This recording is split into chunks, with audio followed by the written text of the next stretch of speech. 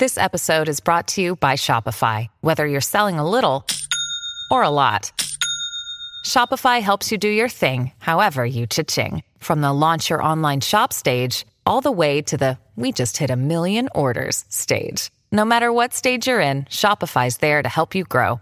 Sign up for a $1 per month trial period at shopify.com/special offer, all lowercase. That's shopify.com/special offer.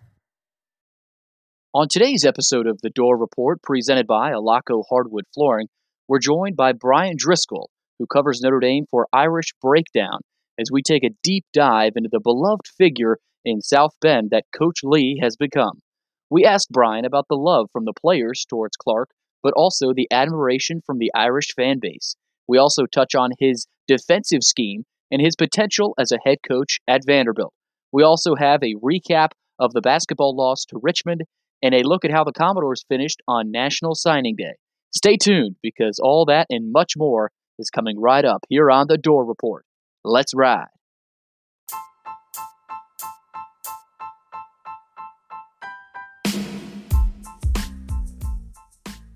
Welcome into another episode of The Door Report, the premier Vanderbilt podcast in Music City. We are presented by Alaco Hardwood Flooring. No matter what style you're going for, you can trust your flooring job to Alaco Hardwood Flooring.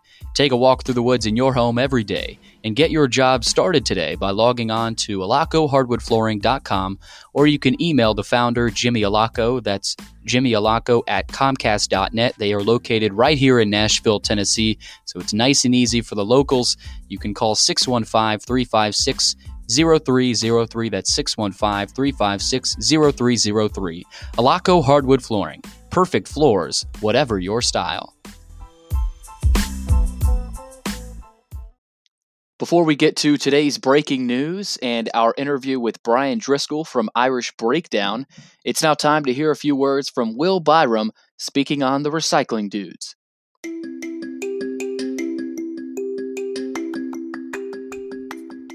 You may ask, who are the Recycling Dudes? Well, they are brothers, Graydon and Chapman, and their dad, Drew Smith, who is a Metro Nashville firefighter. Living in West Meade, the Recycling Dudes recognized a need for a service that would take glass to the recycling for busy homeowners who care about our environment. They pick up your glass, separate it, and take it to be recycled. They offer monthly service as well as one-time party pickup. They have a variety of service levels to fit every budget and every need, starting as low as $10 per month. All you have to do is sign up on their website at recyclingdudes.com. Welcome back into The Door Report. It is episode 58. It is a Wednesday night, December 16th. Happy holiday season to all you Vanderbilt fans out there, approaching Christmas Eve, Christmas Day, and then New Year's. You know, one of the best times of the year. We are, as always, presented by Alaco Hardwood Flooring. Will Byram is my co-host per usual. Will, how you doing? We got a basketball loss today, but we still got Clark Lea as our head coach, so we're still looking good. Yeah, it's the holiday season and Christmas came a little early for Vanderbilt fans. Yeah. They got a new head coach and maintained almost the entire class from the previous coach. Yeah. So, and even picked up a couple guys. So we'll touch on that a little bit more in detail after we run through the Vanderbilt Richmond. I don't want to say disappointment, but disappointment today. Definitely. Yeah, it definitely was. And not saying Richmond is a bad team. They're really, they're a top 20, top 15 team right now. But the way they started that game was definitely unacceptable. Stackhouse talked about it after the game, but we will talk more about that a little bit later. Coming up, though, later in the podcast, great interview with Bryan Driskell from Irish Illustrated. He covers Notre Dame. He's a big, recruiting analyst there, but he had some great information on Clark Lea that a lot of Vanderbilt fans are gonna really like. So definitely stay tuned for that. We'll touch on the basketball loss. Vanderbilt will look forward to a game against Radford. Is that Friday night or Saturday night, Will? Yeah, Friday night. Friday. Okay, Friday night against Radford, and then National Signing Day.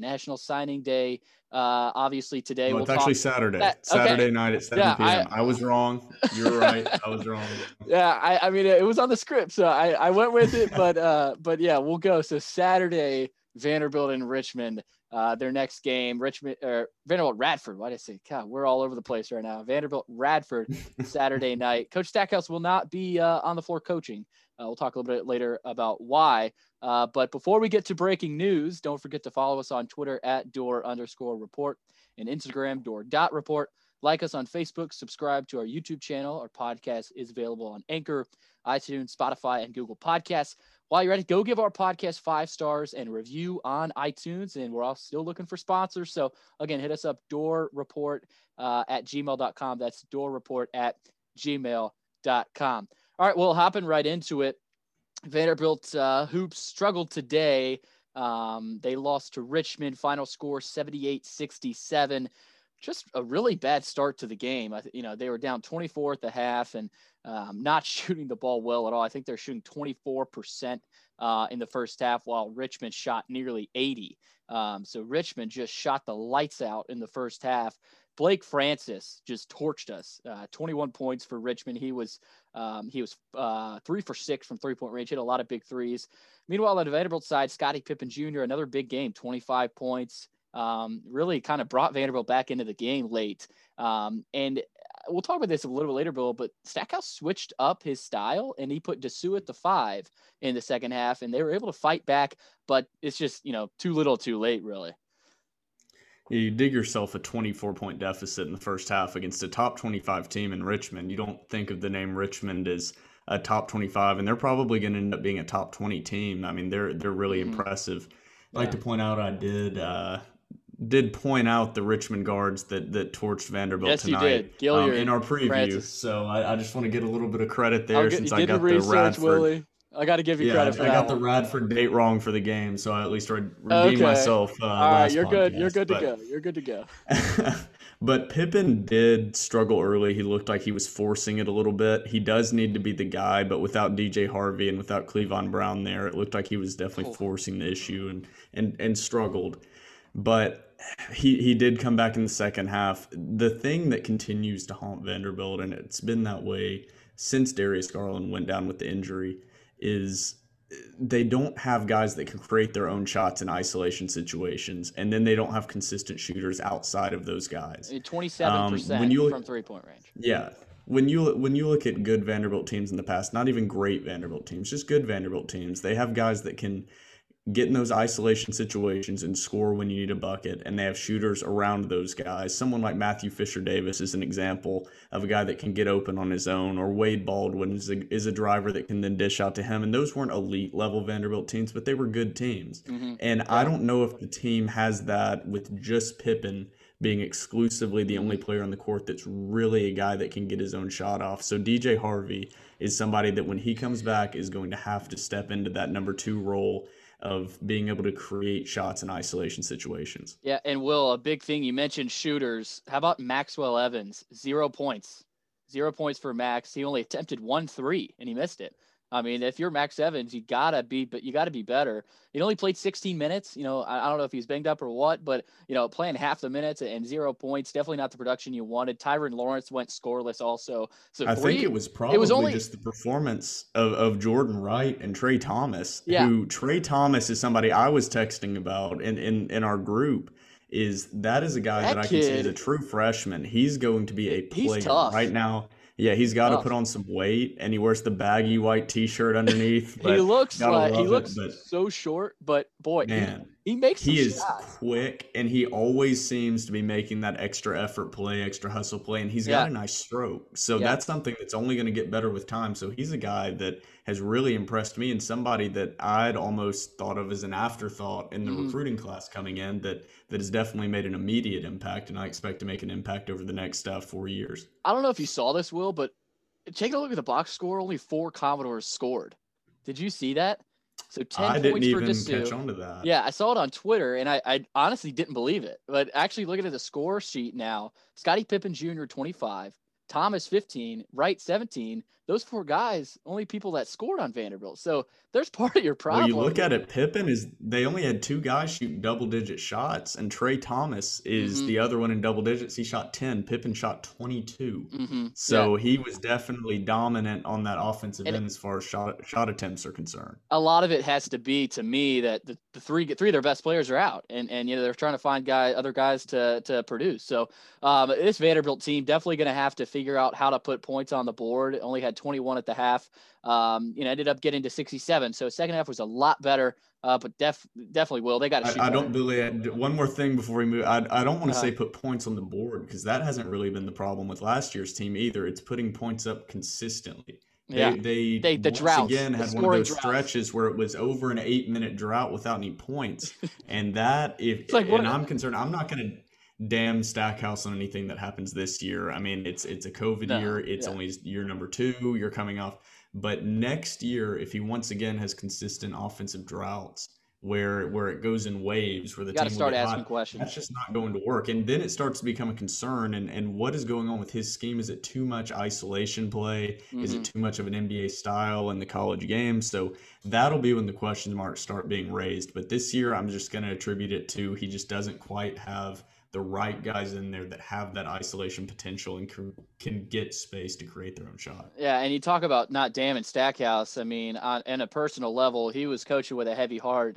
Prayers out to him and his family. His father passed away recently, so I can't imagine trying to coach a game with having that news in the back of your mind. He will not coach Saturday against Radford at Memorial Gym. So again, definitely prayers to him and his family, and hopefully he can get this Vanderbilt team back on track. And I don't even want to say back on track. They put this game, into their hands and battled. So, we'll see what it's not, it was a disaster, but definitely battled back and Vanderbilt's going to look forward to a W against Radford. But that noon tip off was weird, Billy. And it seems like the clock operators weren't quite awake for it. No, they were not. They were still, they didn't have their coffee. So they were not ready for that, but Vanderbilt, hopefully they got to be ready Saturday against Radford because Radford's got a good team as well. And we've played them the past couple of years. So Radford definitely will come into Memorial Gym and battle. And then December 30th, obviously you got Florida. So looking forward to Stackhouse and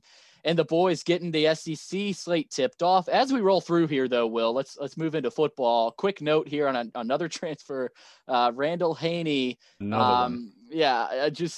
It's really ridiculous looking at the amount of guys. It has to be in the low 30s now since last season. I mean, it was at 27. Before the most recent 2.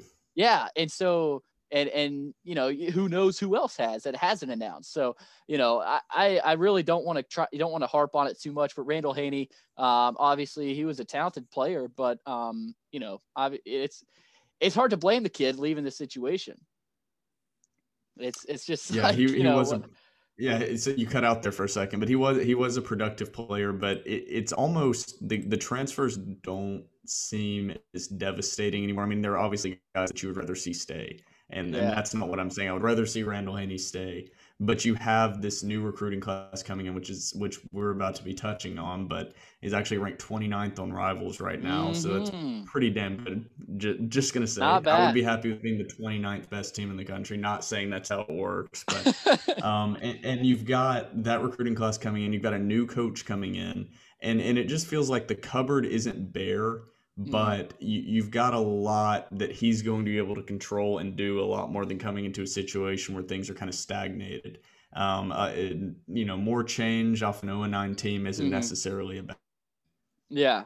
No, I mean, 0-9, only place to go is up. So, again, Randall Haney gone from the Commodores, and hopefully we talked about guys leaving.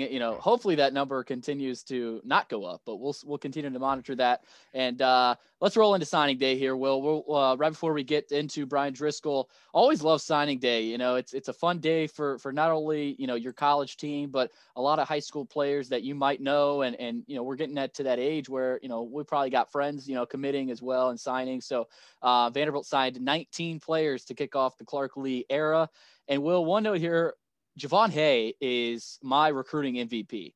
I mean, what he's done with that defensive line and bringing those players in, and I'm not saying these guys are going to be stars or superstars on this D line, but the fact that they are going to be able to get in here and gain some chemistry with each other on that line with Tank Sujic and Marcus Bradley. You even had Devin Lee and, so a bunch of other guys. I mean, most of this recruiting class is defense, and that's got to be a good thing, especially if you're Clark Lea. So, Will, overall impressions on the class. Well, I think it was interesting. On Rivals, they're 29th in the nation, but on 24/7, there's 47th. does 24/7, are they missing a few guys or what's going on there?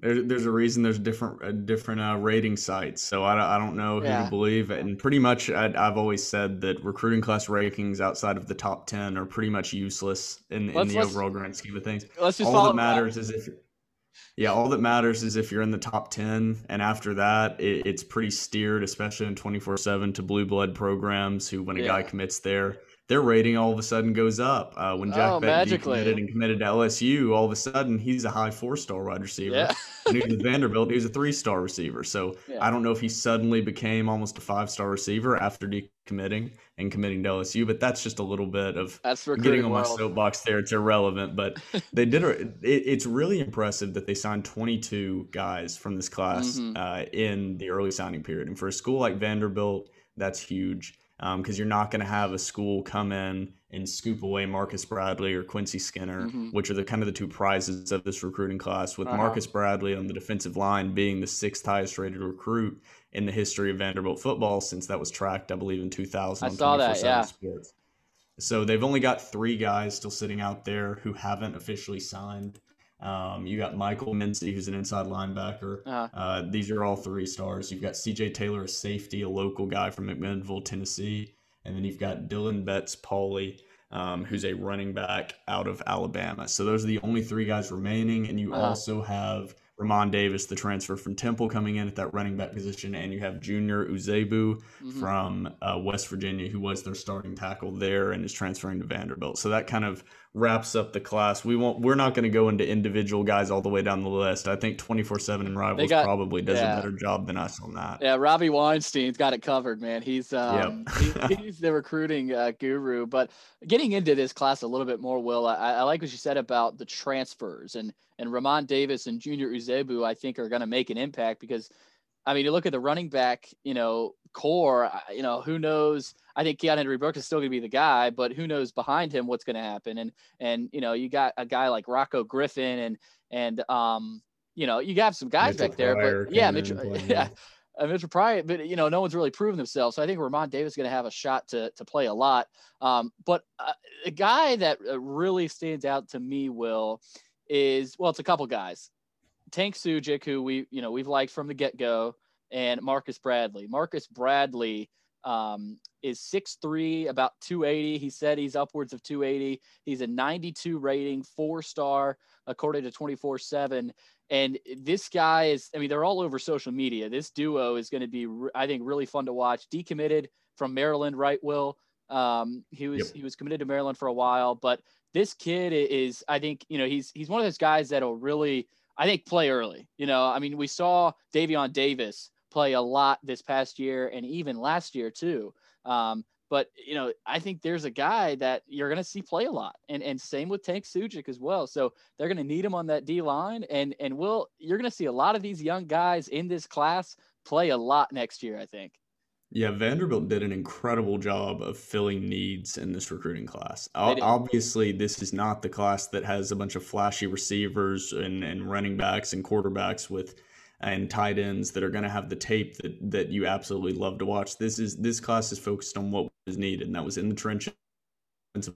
You got some beef in the trenches on the defensive line, and you also had a lot of safeties, so defensive backs and corners transfer out as well. And these guys aren't just going to possibly they're going to have to play early. With the guys you've seen transfer out, opt out, and then we haven't even seen the extent of the opt outs when the new coach actually comes in. So these guys are going to be forced into the action, and that probably was the appeal for Marcus Bradley. Not when he decommitted from Maryland, committing to Vanderbilt, seeing that opportunity to play in the SEC, get exposure for himself early, and not have to sit behind 4- and 5-star guys till he's a junior or senior at Georgia or Alabama or LSU. So that is an appeal to recruits with a fresh start, fresh culture to buy into. And you're truly in the eyes of the coaches. There's no pre-existing system. There's no preconceived notions of guys sitting right there. It's going to be best man wins the job, whether you're a freshman or a senior. No doubt. And Clark Lea can tap into that. He knows that really well from being at Notre Dame. It's not like he's been snagging all these 5-stars out of the South. He's gotten the guys that he thinks will fit his system, and we'll see what he does with this class potentially. And that's something we talk about with Bryan Driskell coming up here shortly. But another thing, just like Clark Lea will, the facilities and what is going to be pushed are going to be very important for a lot of these recruits, because I'm sure Candace Lee has been on the phone with all these guys. What is she saying to them? That's another question that they have probably asked and that she has had to give them an answer on. And that's why I think give a lot of credit to Candace Lee. You might be surprised me saying this, but in this class, give credit to her. She sent calls out to all these guys saying, hey, just stick with it. We got a coach coming in. And we want you to stick with it. So credit to her. But I did want to touch on John Ingram. He's huge booster at Vanderbilt and very involved there at the university. He went on the George Plaster show on 560 WNSR a couple days ago, and he said, in quote, "I don't think Vandy fans will be sleeping on the administration for too much longer. Early next year, Candace Lee is going to get some things done to wake them up." And I heard that, and I was kind of taken aback because you hear it a lot of times, a lot of the same stuff, but it's starting to sound a little bit different. I know nothing has happened, Will. I know there has not been any shovels into the ground. I'm buying in, Billy. But okay.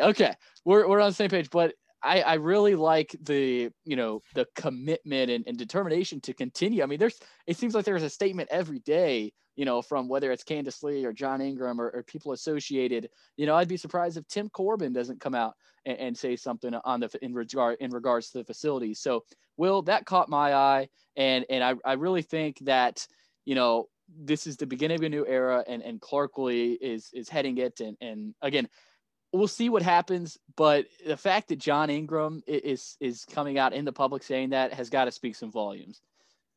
Yeah, you've got John Ingram, who's been him and his family have been donors to Vanderbilt for decades, the largest athletics donor for decades, and he's worth $4.2 billion, and that's the jet that we tend to track during coaching searches. So that statement from him publicly was what actually final straw that's got me bought in to what Candace Lee's doing and believing. It's because I've been as critical of her as anybody, and I think this will be 2 podcasts in a row that I've now complimented Candace Lee and said give credit where credit is due. So we're she's on the uptick here, and she manages to make it happen. We've seen statements from the AD position at Vanderbilt before. We've seen kind of statements from administrative positions. We've never seen the chancellor, the AD, and the athletics' largest donor all come out, all publicly stating that there's going to be a different atmosphere and different commitment with a new head coach coming from a prestigious program. So all the signs are pointing in a positive direction, and Vanderbilt football and Vanderbilt athletics need signs pointing in a positive direction. So I'm going to buy in. We're going to buy in.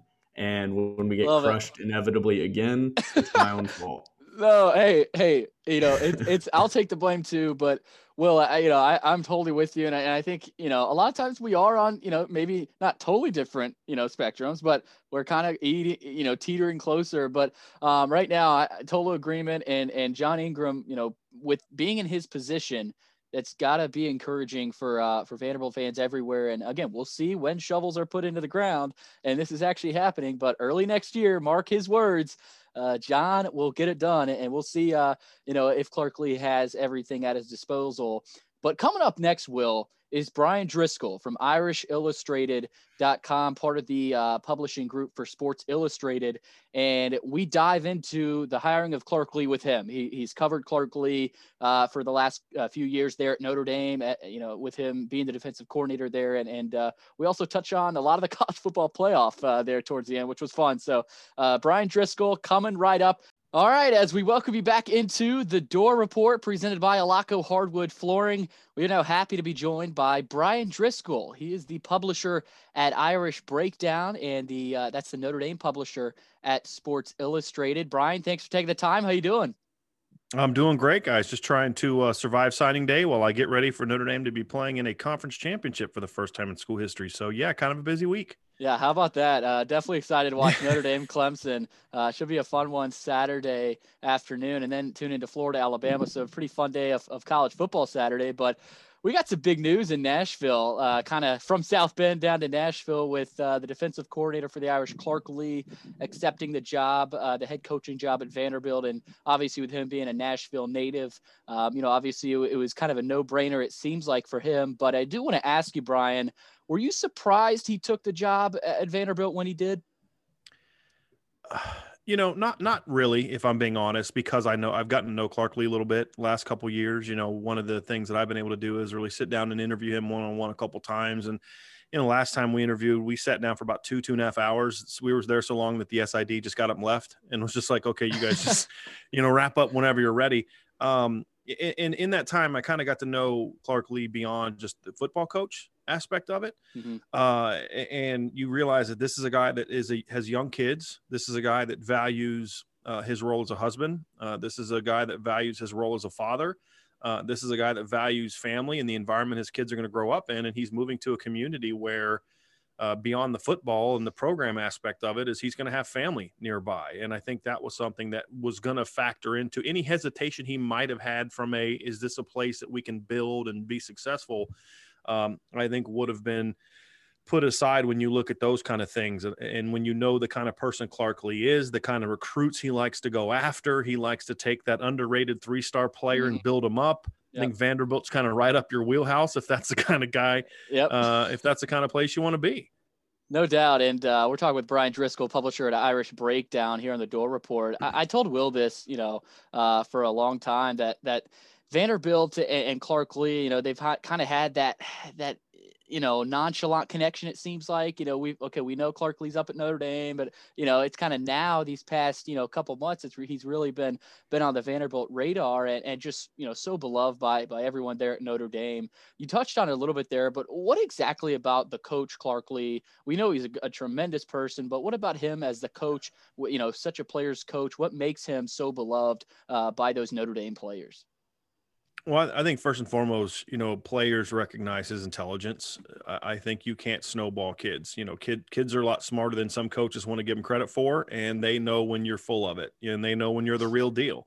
And he's been the real deal. The players and the families I get to talk to, look, he's intelligent. They know that when he says, I need you to do this, they're going to do it because it works.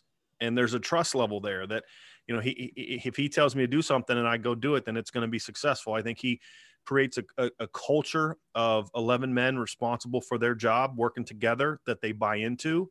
And he's a guy that when you watch him in practice, he very rarely yells at players. He's demanding of them, but when he gets on them, he gets on the assistant coaches.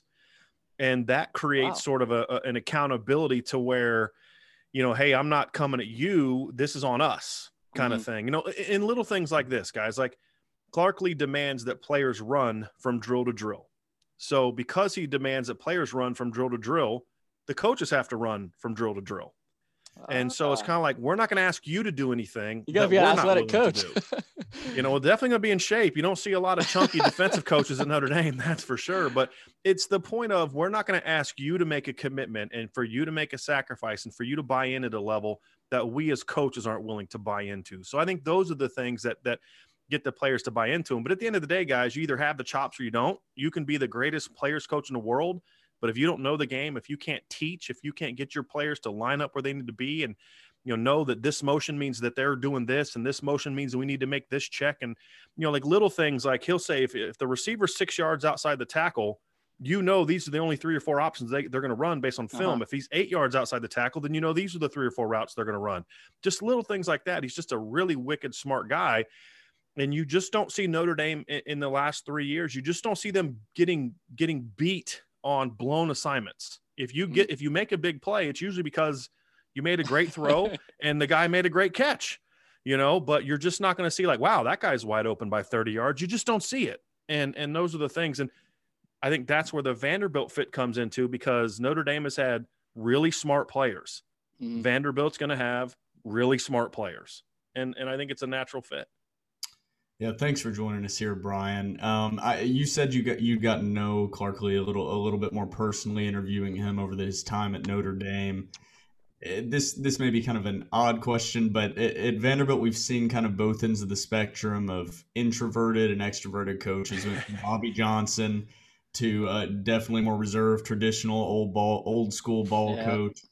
James Franklin, new school, and then Derek Mason, probably more towards that new school extroverted personality, but a little more in between. So where would Clark Lea kind of fall on that spectrum as far as his personality is concerned? He's going to be more like a younger version of Bobby Johnson in that regards. He's a very intellectual guy. He's very, the word that I tried to use when I interviewed him is he's very thoughtful. I mean, when you ask him a question, he's not just flying off at the cuff with takes his time, an immediate reaction. It's like, okay, well, how do I process? Not that he's got to think for the answer, but it's also about, okay, how do I want to give you this answer? And it's not like he sits there for 3 minutes and it's just this awkward silence, but you can just tell he's kind of measured, I think is the way that I would say. He's very measured. He wants to make sure that nothing he says is taken the wrong way. He wants to make sure that, that he's given a message that's going to accurately portray what he wants, but also a message that he wants his players to hear, because, you can tell players all you want, don't read this, don't listen to that, but they do. So I think you're going to get a guy that's very calm. I've literally never heard him shout a curse word in practice. I don't care if you do or don't, but that's just who he is. It's using a curse word is not going to, make a guy know that what he needs to do on 3rd and 4. It's about, he treats them like professionals in a lot of ways, but also understands they're kids and that they have other obligations and things like that. And I think that's something that the players respect. Yeah, so we got a good little breakdown of personality as far as all that's concerned, but how would you, we'll just start from the beginning. We won't even tell it. Give us a rundown of kind of Clark Lea's defensive scheme, as if we hadn't watched any Notre Dame football, even though me and Billy definitely have. Well, see, there's a couple things you have to understand. First of all is we could talk about what Notre Dame does, but it's not going to really be relevant if I'm being honest with you, because what they did at Notre Dame was not really a whole like what they did at Wake Forest. And so I'm a former coach. I coached in college for about 7 years. And so that kind of when Clark Lea knew that, we kind of got into some deeper conversations. And I remember one thing he said to me his first year was, we were sitting in a meeting and I had to stop the meeting with the coach and say, hey guys, stop telling me what they can't do. Let's start focusing on what they can do. And then we'll figure out what we got to do that. So he's not going to come in and say, hey, my rover, why aren't you playing like Jeremiah Wusu-Koramoah? I need you to play like, Kyle Hamilton. Why aren't you playing like Kyle Hamilton? That's not who Clark Lea is. So, they're going to be a 4-2-5 defense. The base of the defense is going to be stopping the run. It is going to be very assignment sound. It's going to be aggressive, but not unsound. I think that is a mistake that a lot of coaches made. I remember when John Tenuta got hired at Notre Dame back in 2007, I was losing it because they were like, he ranks in the top 25 every year. And I'm like, yeah, because one game he'll give up 120 yards and the next game he'll give up 550 yards. And you add those 2 games together and he ranks in the top 25. With Notre Dame, it's just a level of consistency that it gets. And it's because, there's going to be complexity to what he does, but it's always going to be complexity within, what the players can do. And you look at how he uses his current cornerbacks, for example. Well, 2 years ago, Notre Dame had arguably the best cornerback tandem in the country in Julian Love and Troy Pride. This year, they don't. And so this year, he's not leaving them on an island like he did 2 years ago. They've completely altered their coverage structure where he's protecting the corners more because he knows I don't have guys that can just go on an island and run a 4-3 like Troy Pride could, and they can just make up for mistakes. And so he uses them that way. How he uses his inside linebackers. He's more aggressive with his linebackers this year than he was in 2018 when they went undefeated, because in 2018, Drew Tranquil and Tavon Coney were more of, read and flow kind of guys. They weren't necessarily run stunt guys. They were, let me read it out and then I'll attack. And so he used them. And now this group, with Drew White and Shane Simon and Jeremiah Wusu, they're really athletic guys that are at their best when they're just flying downhill.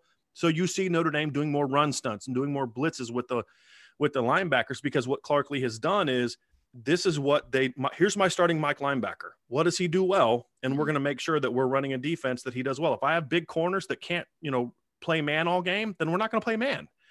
If I have corners that can play man and that gives me freedom to do things with my safeties, then I'll do that. So, I could give you specifics, but what I'm telling you is if you look at the defense in 2018, it doesn't look a whole lot like the defense in 2020 because the personnel is so much different. And that's what I think makes Clark Lea such a good coach, because he's going to take what he has and say, how do we put these players within the structure of who we are, 4-2-5, using the safeties, alley players, making sure we're stopping the run, limiting big plays.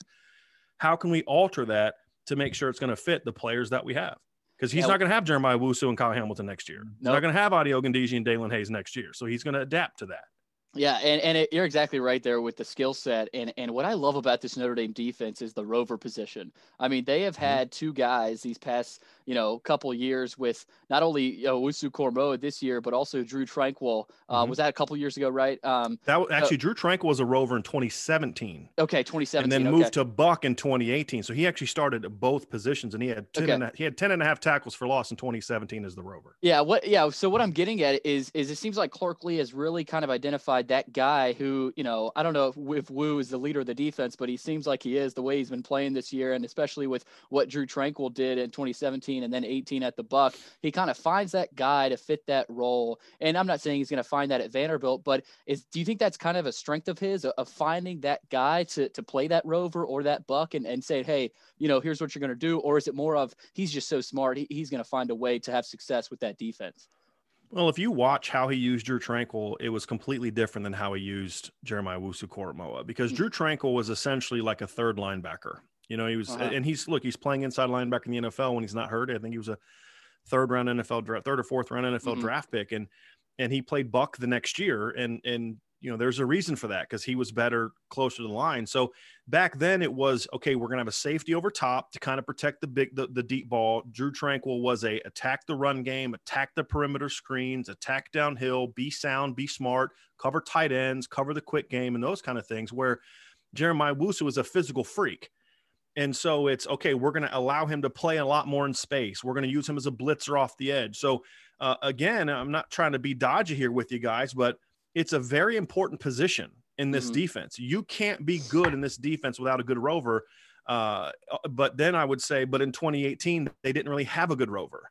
So they did a lot more nickel. They had Asmar Bilal. He just wasn't comfortable there. So they did a lot more nickel that year. They did a lot of things. We had Sean Crawford, who's now starting a safety, playing, some nickel that season, or actually that would be the season before. And so, again, he's going to adapt, but that position is so important. I mean, if you go back and look at Wake Forest in 2016, when he was at Wake Forest with Mike Elko, they had Thomas Brown, who had 8.5 tackles for loss that season.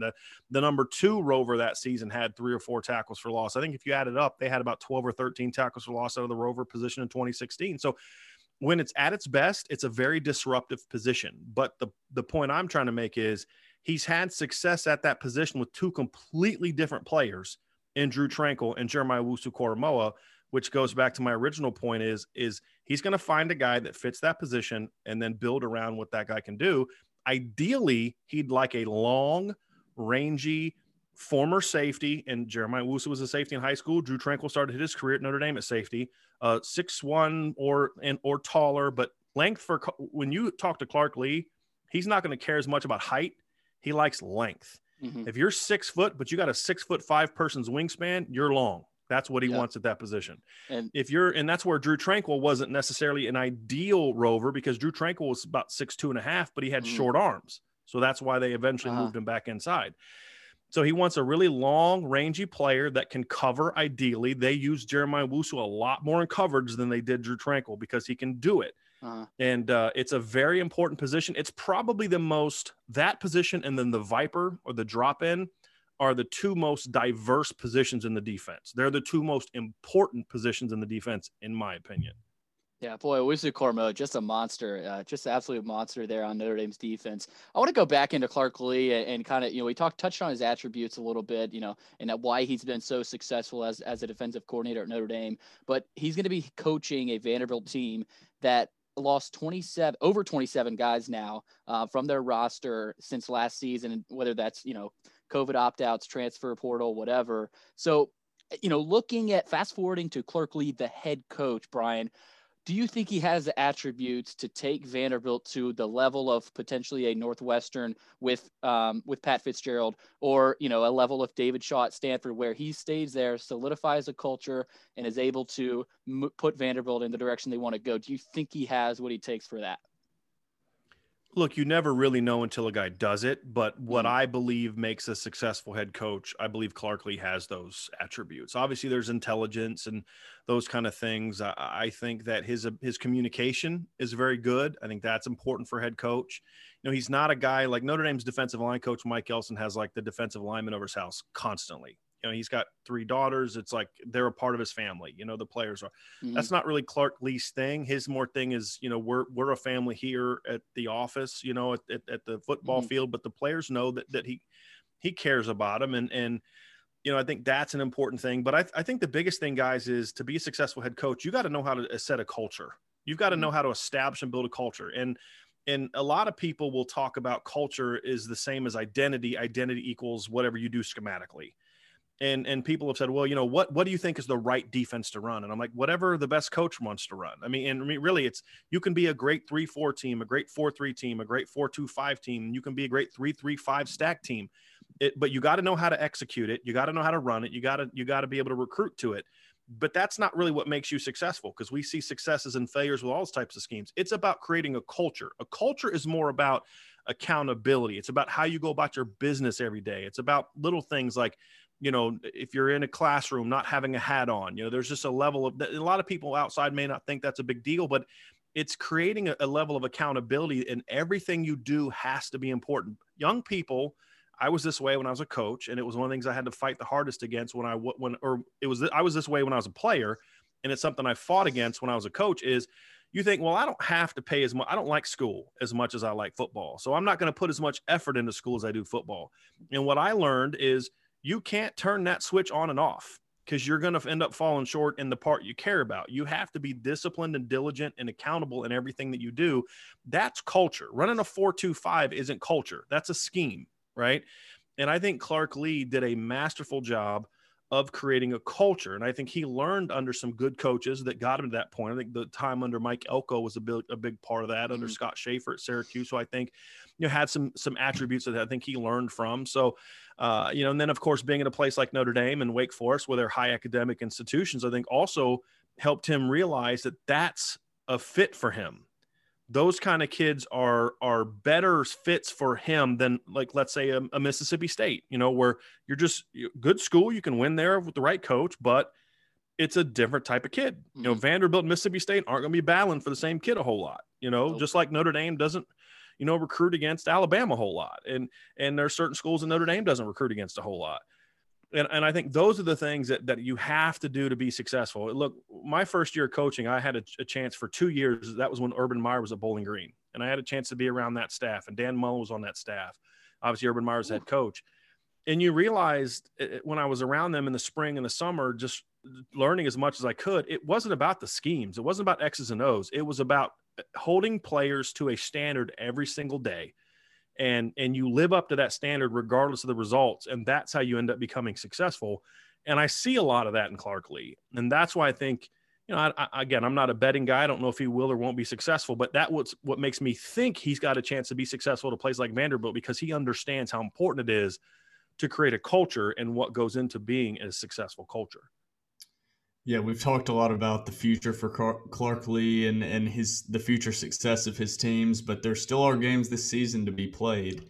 And Notre Dame's got a couple big ones possibly coming up. They have the ACC championship, and not only that, but a possible run at a national championship. Are you concerned at all that this news of Clark Lea accepting this head coaching role may be a distraction for Notre Dame on that title run?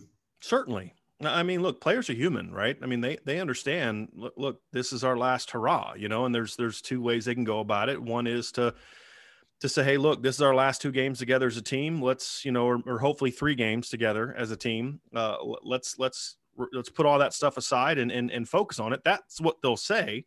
But I mean, they also understand, well, hey, who's going to be our next defensive coordinator, especially the younger guys, and Notre Dame's going to have a decent amount of players coming back next year. Who's going to be our coach next year? We got to make sure, that so-and-so is our position coach, and let's think about that. And let's think about this, because there's nothing else going on. They don't have school, right? They're out of school. That's all. I mean, when they're not in football practice or in meetings, what are they talking about? What are they thinking about? And so, yeah, I am concerned that it's going to be a distraction. I think Notre Dame is going to do things to try to make it not a distraction, but it's going to be. Now, whether or not it's a distraction to the point where it affects their play on Saturday, that I don't know. But I certainly think it's something that is distracting them from the mission at hand. Well, another potential distraction, I think potentially, Bryan, could be, I think this is somewhat unlikely, but some Notre Dame assistants potentially following Clark to Vanderbilt. What are the chances that, any Notre Dame assistants follow him to Nashville? I think there's certainly a chance of Terry Joseph, for example, is someone that I know that Clark Lea has a very good relationship with. They work well together. He made Terry Joseph his pass game coordinator the last 2 seasons. And, if you guys dig into the stats, you'll realize that Notre Dame's run defense kind of just got good in the last 16 or 17 games. Their pass defense has been outstanding the entire time that he's been here for the game here, game there. But I mean, you just look at what they did to North Carolina a couple weeks ago. Where North Carolina came in averaging like 350 passing yards a game. Notre Dame held them to 298 total yards. So I think they have a good relationship. Now, I also believe, talking to some sources, that Terry Joseph would like the Notre Dame defensive coordinator job. So obviously that'll be something that he would push for. But if he doesn't get it, I could certainly see a scenario in which he follows Clark Lea to Vanderbilt. I'm not guaranteeing it. I'm not breaking news or anything like that. But based on what I know of their relationship, I certainly think that's an option of him going. Do I think a lot of coaches would leave? No, because they would have to take pay cuts in most instances to go from Notre Dame to Vanderbilt. But I certainly could see at least one or two coaches thinking strongly about following him down to Vanderbilt. All right, I got one more here to wrap it up. Obviously, with Notre Dame and Clemson, the rematch happening Saturday, I got to get your take on that one, because I think it's going to be a really fun game to watch. Obviously, Clemson play with Trevor Lawrence back, but there's going to be a lot on the shoulders of that Notre Dame defense trying to stop him. And they showed they could beat a guy and DJ, Uiagalelei at Clemson, but now they got the starter back. What do you think happens Saturday afternoon between Notre Dame and Clemson? It's kind of funny. Everybody talks about how difficult it's going to be to stop the Clemson offense, and it will. I mean, Trevor Lawrence is the best player in college football. I mean, I don't think there's any debate for me personally. But what a lot of people don't realize is Clemson scored more points in regulation against DJ Uiagalelei than they did against with him at quarterback than they did in 2018 in the semifinal game against Notre Dame. They scored 30. And 14 of those happened in 2 minutes when Julian Love, their All-American cornerback, was on the sideline. Clemson scored 33 points against Notre Dame at Notre Dame this time. So it was a challenge then. It'll be a challenge now. I think that for Notre Dame, it's going to have to be exactly the same recipe that it was last time. You have to dominate in the trenches. You can't just slightly win the battle in the trenches. You have to dominate in the trenches, because if this becomes a battle of athlete versus athlete, when you look at, as well as Ian Book has played the last month, he's not Trevor Lawrence, with all due respect. He's just not Trevor Lawrence. And so if this comes down to our skill players are better than your skill players, I don't know if that's a battle that Notre Dame wants to win or if they can win. Now, it could be close that way. This game has to be about the trenches, and Notre Dame has to dominate in the trenches the same way they did November 7th. And they have to make the kind of big time plays on defense. And Jeremiah Wusu made a couple big mistakes in that game, but he also made a couple huge plays in that game. And they're going to have that kind of Herculean effort from guys like him and Kyle Hamilton and Dalen Hayes and players like that again. To win games like this, guys, your stars have to play like stars. And Trevor Lawrence is going to play like a star. Travis Etienne is not going to get held at 28 yards on 18 carries again, right? And Amari Rodgers is going to play like a star. James Skalski is going to be on fire. Tyler Davis wants to make a big name. So they're going to be at their best. And we've seen it the last 5 years. Clemson is at its best in the biggest moments. Now Notre Dame has to rise to the occasion, and they need Ian Book and Javon McKinley and Kyron Williams and Dalen Hayes and all the Kyle Hamilton, all those players. They have to play like stars. You've been that way all year. Now when the lights are the brightest, you got to do it again. And then you need to win the battle in the trenches. Can they do it? Sure. Will they do it? It's tough sledding to beat Clemson twice, guys. I mean, not a lot of teams can do it once. And now you're asking Notre Dame to do it twice. It's just really, I think what a lot of Notre Dame fans are hoping for is just have it be a good game. Just go down to the end. Just don't get routed. I think that's the thing where it would kind of take some of the luster off of the November 7th game. But if it's similar to the way it was on November 7th and this time Clemson wins it, I think Notre Dame fans will take that and feel really good about going to the playoff with a chance to beat somebody. And I think they're going to hope that they can get a rematch against Clemson for round 3 instead of having to play Bama in round 1. Yeah, no doubt. A lot of college football playoff scenarios going around, especially if Notre Dame ends up getting routed, as you mentioned. So Irish fans definitely, on their heels in this one. But you got Notre Dame, Clemson Saturday. I think they're in, though. I think they're in. I agree. I think the only two teams that I do because you say somebody, well, what if they get blown out by Clemson? Okay, is that any worse than Texas A&M getting blown out by Alabama? And then you look at Notre Dame. Notre Dame would still have a win over the number 2 team in the country. They'd still have a win over the number 15 team on the country on the road by 2 touchdowns. Yeah, which is why that Miami win that UNC win over Miami was so important for Notre Dame. Mm-hmm. And then Notre Dame would still have 2 more wins than Texas A&M. A&M would be 8-1 with a blowout loss to the number 1 team. Notre Dame, who they didn't beat. Notre Dame would be 10-1 with a blowout loss to the number 2 team, who they beat. So under no circumstance do I think that wasn't the case last week. No. When Florida lost, that's Florida's when done. it became Florida. And are you They telling were me they're going to stupid.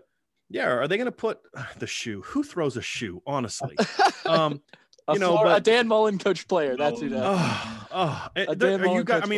Am I to believe that 8-1 A&M, who barely beat Vanderbilt and barely beat all these teams, is going to get in over a 10-1 Notre Dame team, or an 8-2, 9-2 Iowa State, who has a 17-point loss to Louisiana, is going to get in over Notre Dame? No, the only two teams that have any concern of getting knocked out are Ohio State and Clemson. If they lose, they're out. Most likely. I'm even hearing that Clemson, if they lose, they could still get in. I'm hearing that a lot. If it's a close game. It's a close game. I don't know. Losing twice, that to me, that shouldn't, But I think Texas, here's the way I look at it. I think that we have to come to grips as a sports media with the fact that the committee does not look at this like the AP. It's not a overreaction to what happened this past week. It's still about, we're looking at what you are this entire season. And when you look at Clemson, they lost twice to the number 2 team in the country in 2 close games. Mm-hmm. Are you going to put Texas A&M, who against a similar caliber team got destroyed, and their next best win is what? Their top win is Florida, who's going to be out of the top 10 next week. Their next best win is what? Auburn? And so you look at Clemson and say, are they still one of the 4 best teams or not? And this has been such a weird year with games being canceled. If Texas A&M was 10-1, we'd be having a different conversation. Mm-hmm. Totally. But they're not. And the SEC West is down. I mean, it is. The SEC West is down this year. A win over LSU doesn't mean a whole lot this year. Mm-hmm. So yeah, I do think they could get in. I think it's going to create a lot of problems, but I mean, who are you going to put in? I mean, do you really want to see a Texas A&M Alabama rematch in round 1 of the college football playoff? No, I don't think so. So and I really don't want to see Notre Dame Clemson part 3. I don't either. And that's why I think they would drop Clemson down. I think the way they would set it up, in my opinion, is they would have Alabama Clemson in round 1 and Notre Dame Ohio State in round 1. Mm-hmm. That way, if you're going to get a rematch, they both have to beat somebody. Yeah. Because if Notre Dame beats Ohio State and Clemson beats Alabama, then clearly Notre Dame and Clemson are the 2 best teams in the country. Yeah. And they just happen to be in the same league. It is what it is. Right. And knowing the college football playoff, I don't think they would put Clemson Notre Dame part 3, and I don't think they would put A&M and Alabama again. So we'll have to see. We're out of time here, Brian. Again, I think we could talk for a lot longer. Got a lot of Clark Lea talk in, a lot of college football playoff. Thank you so much for taking the time. Good luck with the rest of your signing day coverage. Good luck with covering Notre Dame Clemson, and hopefully the Irish are definitely able to get that win and get into the playoffs smoothly. Thanks for having me on, guys.